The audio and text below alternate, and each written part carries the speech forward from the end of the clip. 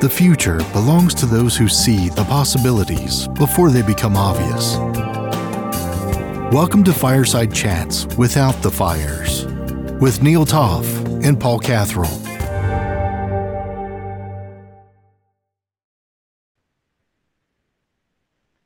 Fireside Chats Without the Fires.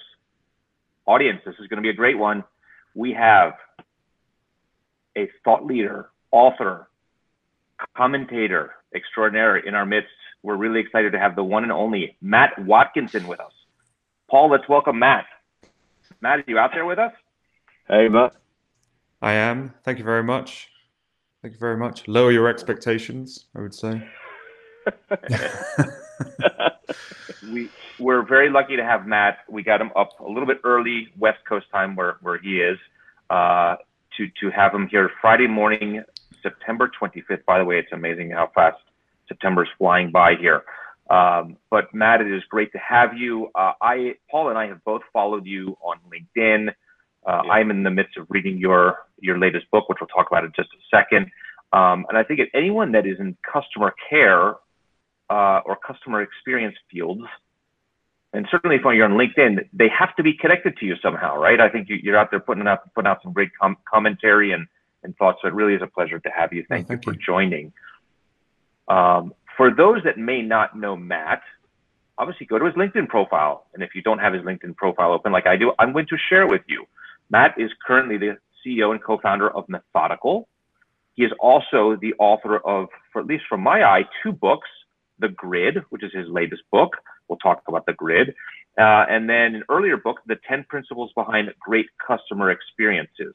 Matt, would you mind telling us first, tell us a little bit about Methodical for those that are not familiar with it.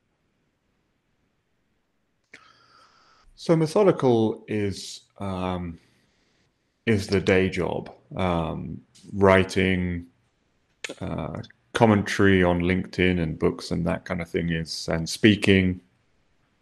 They're all a sideshow. The day job is running the business, and we do 3 things, really. The first is experience design, primarily UX, UI work, and customer experience more broadly in the sense of more kind of multi-channel experiences and designing and refining those for a roster of clients across Europe and America primarily.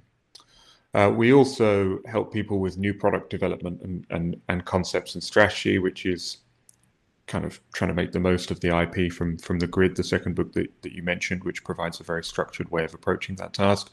And the third thing that we ended up doing by accident, really, is helping people with what I suppose you'd call their strategic narrative, which is a way of helping them to kind of articulate their vision or their ideas or their concepts in a way that makes them easy to understand, whether it's internally, whether it's selling, or whether it's raising money for investment. So it can be pitch decks, investment theses, business plans, and that kind of thing. It's not quite marketing because it's not interesting or sexy. It's more kind of functional communication. And we found that having been involved in writing books, involved in the strategy stuff, involved in presenting at quite a high level, those skills naturally have lent themselves to that. So that's something that we kind of ended up doing by accident. It was emergent rather than planned. So we do those 3 things, the bulk of which is the experience stuff and the strategy stuff. Are there any particular industries or company types, verticals, et cetera, that you work with, or are you a little bit all over the board? And I say that in a complimentary fashion. I'm all over the board in the type of companies that we serve. We don't have the luxury necessarily of specializing in one industry or one type. Do you have a specialty, or are you really just many things to many different organizations? No, the pattern is that there is no pattern, actually. I would say that there's a slight skew towards health and pharma, but not for any good reason.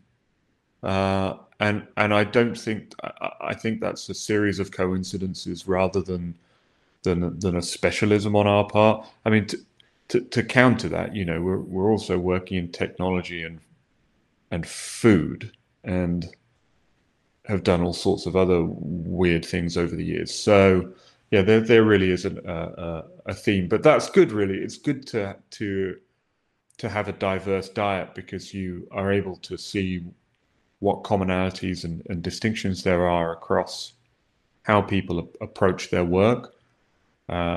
So that diversity of experience actually, I think, stands you in better stead because you have more to draw on when you go into a new engagement. Sure. It's quite rich, I think, if you have experience in health, and I don't know if you have health and healthcare. Some might even say what experience that pharma and healthcare don't care about customer experience or patient experience. I'd love to know your take on that. Do you find that pharma really gives a squirt of what about the consumer and the patient and what their customer experience is like? I have a stack of invoices here that say otherwise. So yeah, I would say they really do care about it, actually.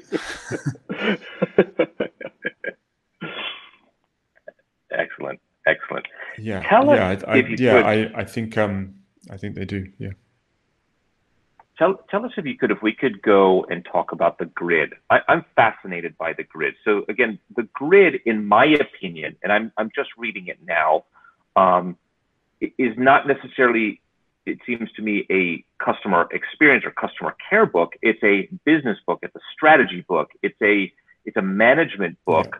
Yeah. That very much does have a component to it about the customer and the importance of the customer. Is that a fair assessment? And if you could just kind of tell us about the customer care component, because that's really what our audience, I think, is mostly focused on, the customer care and why that's so important in a company's overall strategy.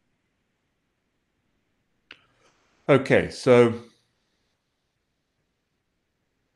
the year is 2012.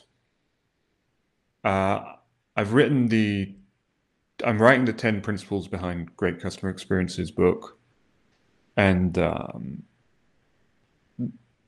against all expectation, that book did really well. And a flood of project requests come in wanting help with customer experience projects. We read this book. We think you're the guy for us, yada, yada. And one thing that I realized very early on in that transition from being a kind of cubicle dweller to being a kind of consultant was that most of these people were assuming that the customer experience was the problem or the solution, rather, without even really stopping to ask what the problem was. So they would say, we want to grow and so we want to do this customer experience project, or they'd say we're in decline. It must be the customer experience. And to me, as an outside observer, it just seemed obvious that in the vast majority of cases, first of all, it probably wasn't the problem, and they definitely hadn't stopped to figure out what the problem might be. So, for example, you would say, well, let's say we're launching a new product. And they would say, it's failing in the market, it must be the customer experience. I would say, well, how do you know that people want to buy this product from you? Does it fit your brand? Do you know that they want to interact with you on this channel? Do you know how this product compares to alternatives on the market? What's your advertising like? How much reach do you have? What adoption barriers are there? Is the pricing right? Is the revenue model right? And they just go, well, I have no idea. We never thought of any of that. We just assumed it was the customer experience. So what I quickly realized was that most businesses did not have a way of seeing what they were doing in the broader sense and how the activities that they were doing laddered up to the performance of the whole. What I thought we needed was a way of seeing the business from above, if you like, where you could identify overall what the strengths and weaknesses were, and also to understand the second order effects of your decision making. So let's say we are doing a customer experience project. What other aspects of the organization or our environment is that aiming to impact? Is it aiming to improve retention? Is it aiming to increase purchase frequency? Is it aiming to improve the acquisition of new customers? Is it aiming to change perceptions of the brand? Is it aiming to give us more pricing power? Is it aiming to satisfy a goal that is going unsatisfied, or lower an adoption barrier, or lower the cost to serve, whatever it might be? And people didn't have a systematic way of looking at that. And this is one of the reasons why we have this perennial problem in customer experience, that people can't really prove the value of doing it.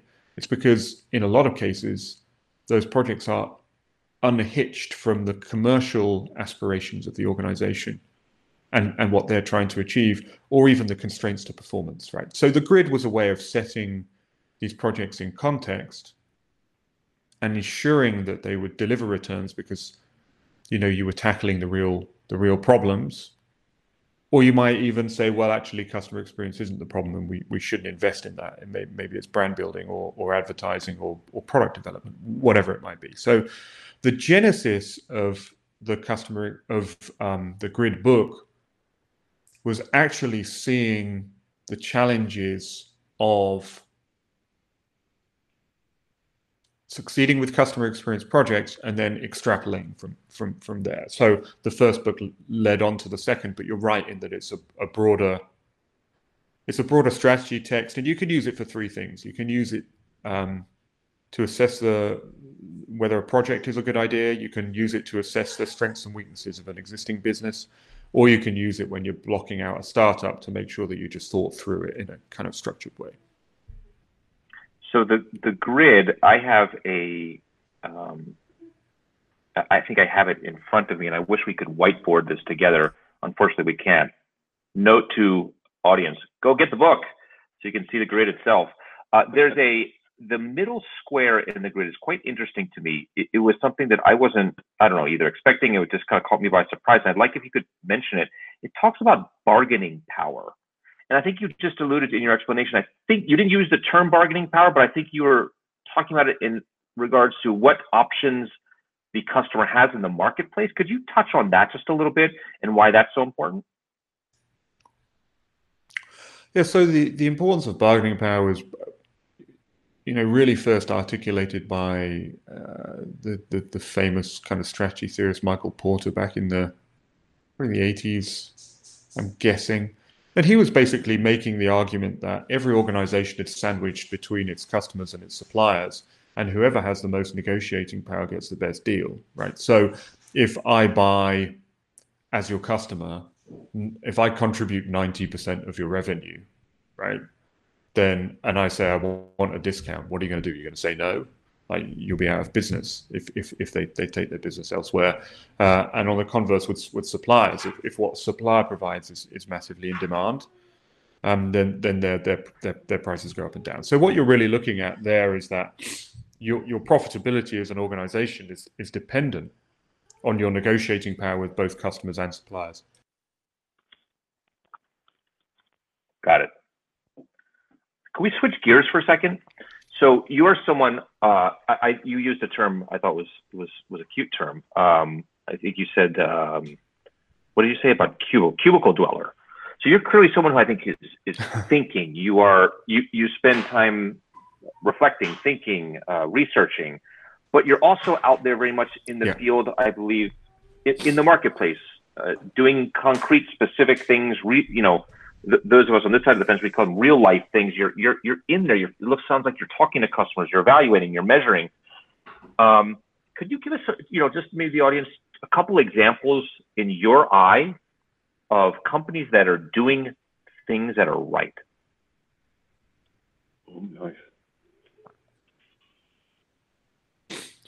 Well, I think any growing, profitable business must be doing something right.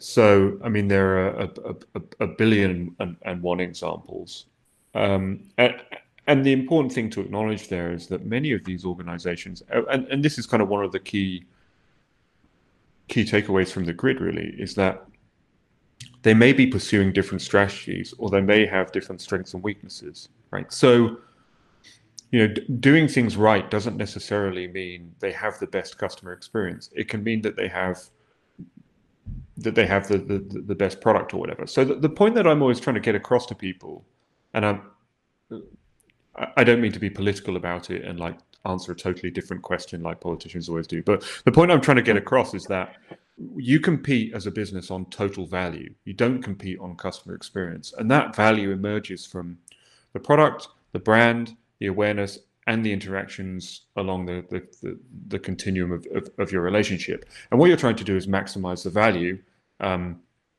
given your competitive landscape, right?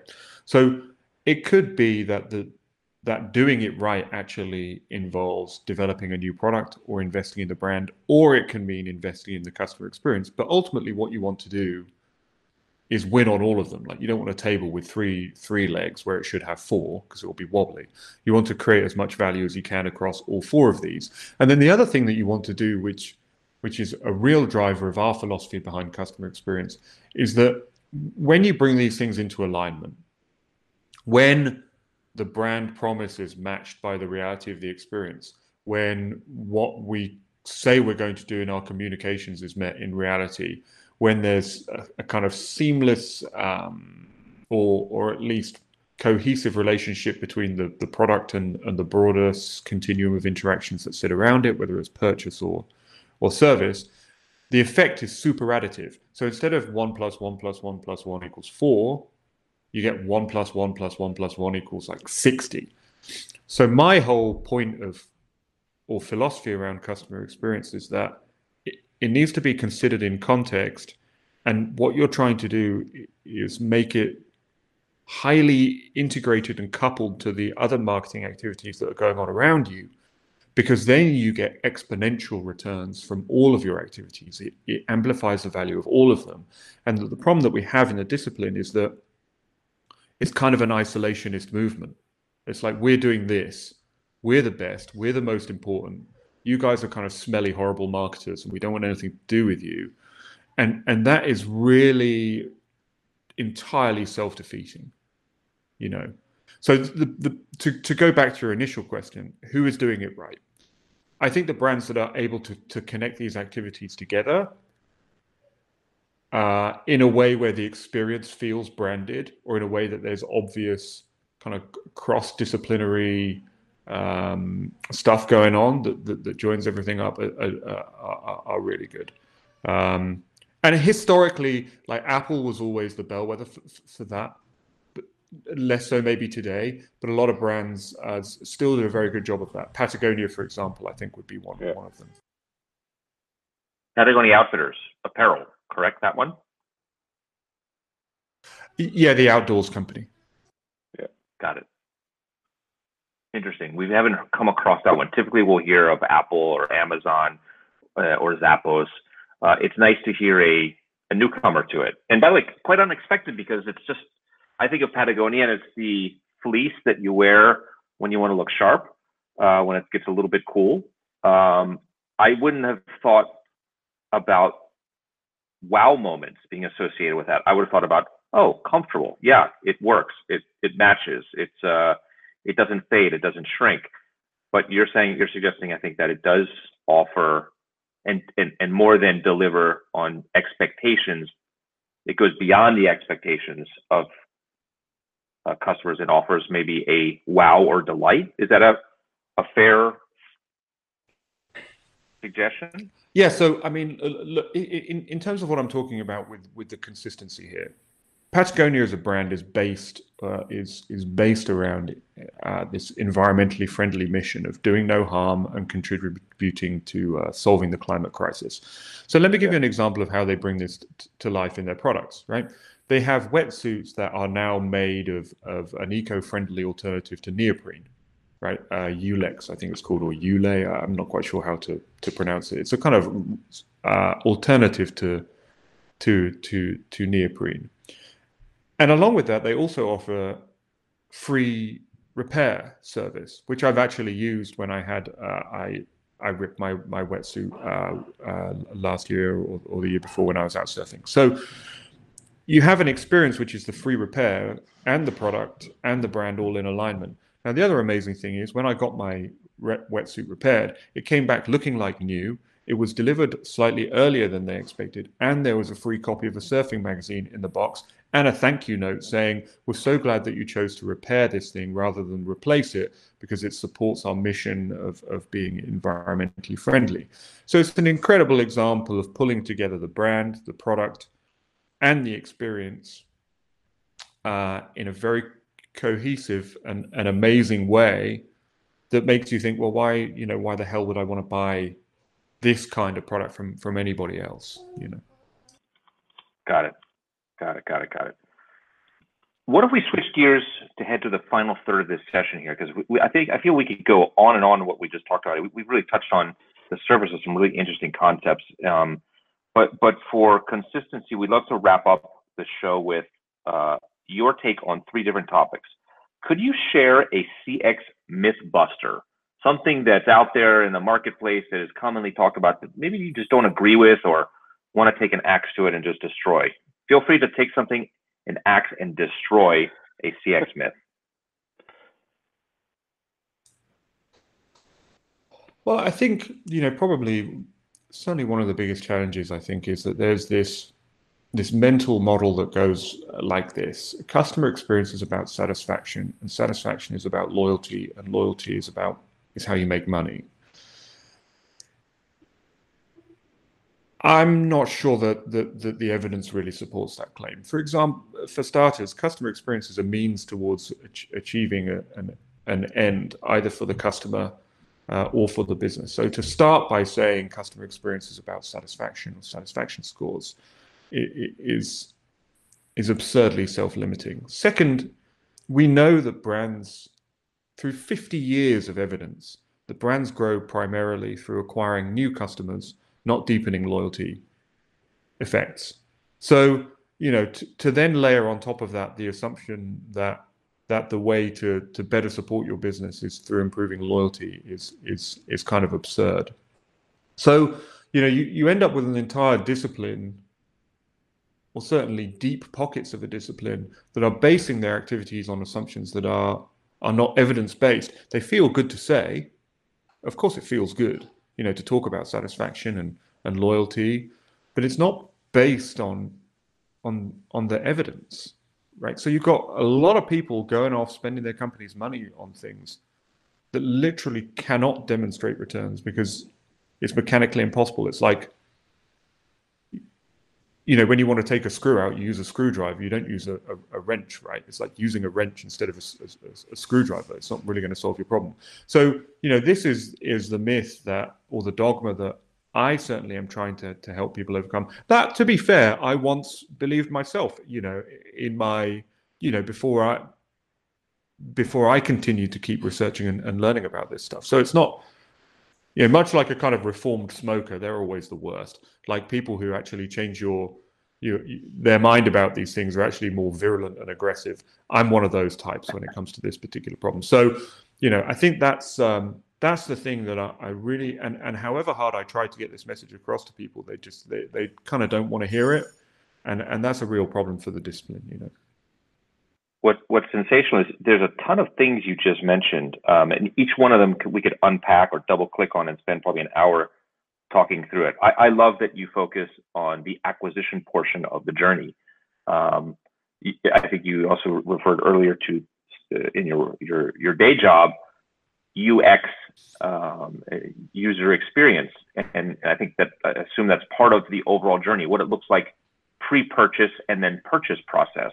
And I think too often when we talk about CX, we don't refer to that portion of it. And I think for time purposes, we don't necessarily need to dwell on it right now. But that, like I said, it creates an opportunity to have a whole set of other discussions about how critical those things are to the top line and to the bottom line. Companies are right. You're right. They survive on acquisition, not only loyalty. So I really appreciate that. Thank you for that. If we could move into the second of this last third here, share some CX quotes. You have some really bright ideas here. Also new to us, because sometimes we get some of the same quotes from some of the same people from our guests, but there's some really nice things that you've prepared in your CX quotes, if you wouldn't mind sharing. Sure. So, well, I was just trying to hit on on some themes that kind of matter to me. So the first, I'm just trying to make myself look smarter than I am, I guess, by quoting Shakespeare. But don't worry, we all in do all's it. well that ends well.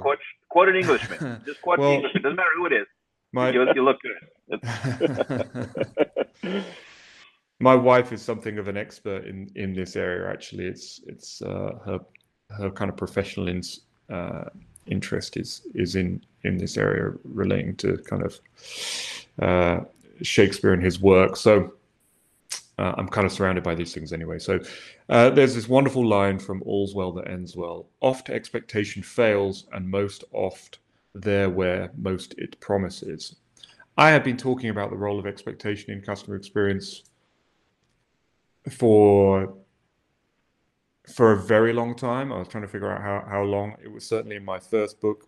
My approach to it has been refined subsequently, but my whole point with that is that basically, your perception of an experience is contingent on your expectation, and we don't spend enough time thinking about or managing those expectations in a proactive way. In fact, as a kind of research piece recently, I bought, more out of morbid curiosity than anything else, most of the books on journey mapping and journey modeling. And the word expectation doesn't even appear in the index in any of them, let alone as its own kind of swim lane or whatever when you're modeling out expectations. And that to me just is a catastrophe. Anyway, so the first thing that I was talking about was expectations, which I think are neglected and very important. And then the other quote that I had was just talk less and do more. I think somewhere along the way, customer experience has become something that's endlessly strategized over and analyzed, and there's a lot of hand wringing and furrowed brows and PowerPoint slides and meetings. You've got to do things, right? You've got to get out in the world and actually change things and fix things, not overcomplicate it, not turn it into a grand science experiment. Most of what works in this discipline is actually really simple, and most of what's very clever just sucks up money and resources and time and doesn't really deliver. So, try to be a pragmatic person. I think people just need to get out there, try it and see, learn, and make the focus on action above all. I am so tempted to follow up and offer thoughts and applaud and shout and scream because I love this quote, but I'm going to follow the advice. I'm going to talk less on this one because it truly speaks for it speaks for itself. Let's head to the final third of this. Your CX heroes. You have an interesting CX hero. Kindly share that with the audience, who you look up to and why. Well, yeah, I mean, so I run the business methodical with my partner and best friend Ben Smith. We've worked together for 13 years, and he is really in the engine room in many ways, in that he manages and runs our biggest accounts. And what's funny about the way that our business works is that because I'm the kind of, I guess, talking head, and I'm more active on social media, and I'm at the podium, and I wrote the books and stuff, I tend to, the inquiries tend to come to me, right? And then as soon as they meet Ben, they're like, who's that guy? Like, we're done with Matt now. It's the Ben show. People just fall in love with him, right? And I become the invisible man, and I'm happy with that. I like that. But he does a tremendous job of providing and manifesting everything that we are preaching about and trying ourselves to practice. And he really does a tremendous job of that, as in fact does everybody who works with us. I don't want this to turn into like an Oscar speech where I start, listing all of the people who at work who do a tremendous job. They know who they are, and our clients certainly know who they are. and they know that it's them, it's not me, right? So yeah, I think the team that I consider myself very fortunate to work with are my heroes, I guess, and also, along with that, our clients. Our clients don't buy, they choose. They can choose to work with anyone, right? So the fact that they choose us, and the fact that they put their faith in us, and the fact that we get to contribute to their success, and the fact that they go out and fight the good fight, I really admire and respect all of our clients for what they're trying to achieve as well. In terms of brands, I think we mentioned Patagonia. When it comes to heroes and that kind of thing, as I put in my response to you, I think it's more important to focus on the organization, because the challenge in a big company, at least, is to make these things consistent at scale. Right? It's not to have one or two superheroes who rush around with their hair on fire, trying to do everything. It's to embed it within the business. So the companies that have managed to do that, I think, are the ones that I really admire and respect. And there's a ton of those. Patagonia being one. I think I mentioned the Beverly Hills Hotel, or the Dorchester Collection series of hotels. I know some of the people there, Ed Mady and Alison and Esther at the Beverly Hills Hotel. I mean, that really is an amazing place, an incredible place to go and stay. So, that's another example. I think Alaska Airlines, they do a pretty good job. They know their business very well. They've always taken great care of me. So yeah, I mean, there's loads, but those are the kinds of companies I admire. The ones who have got the whole thing joined up and functioning at scale, and they have rock solid basics and occasional flourishes. That's the message that I want to leave people with, is that this is what a great customer experience looks like. Like, right first time, or very right the second time. Get the basics right consistently. Don't get anything too wrong, and the occasional flourish, and that's all you need. Brilliant. Matt, you are a gentleman and a scholar. It has been a pleasure having you on our show. We thank you so much. To the audience, my parting words would be, go buy Matt's books, follow him on LinkedIn. You will find yourself enriched. There's some thought-provoking concepts in there. He's doing some really great work, and we probably have some great stuff to continue to look forward to him putting out into the market. And Matt, once again, thank you for joining us. It was a true pleasure having you on the show. Thanks, Matt.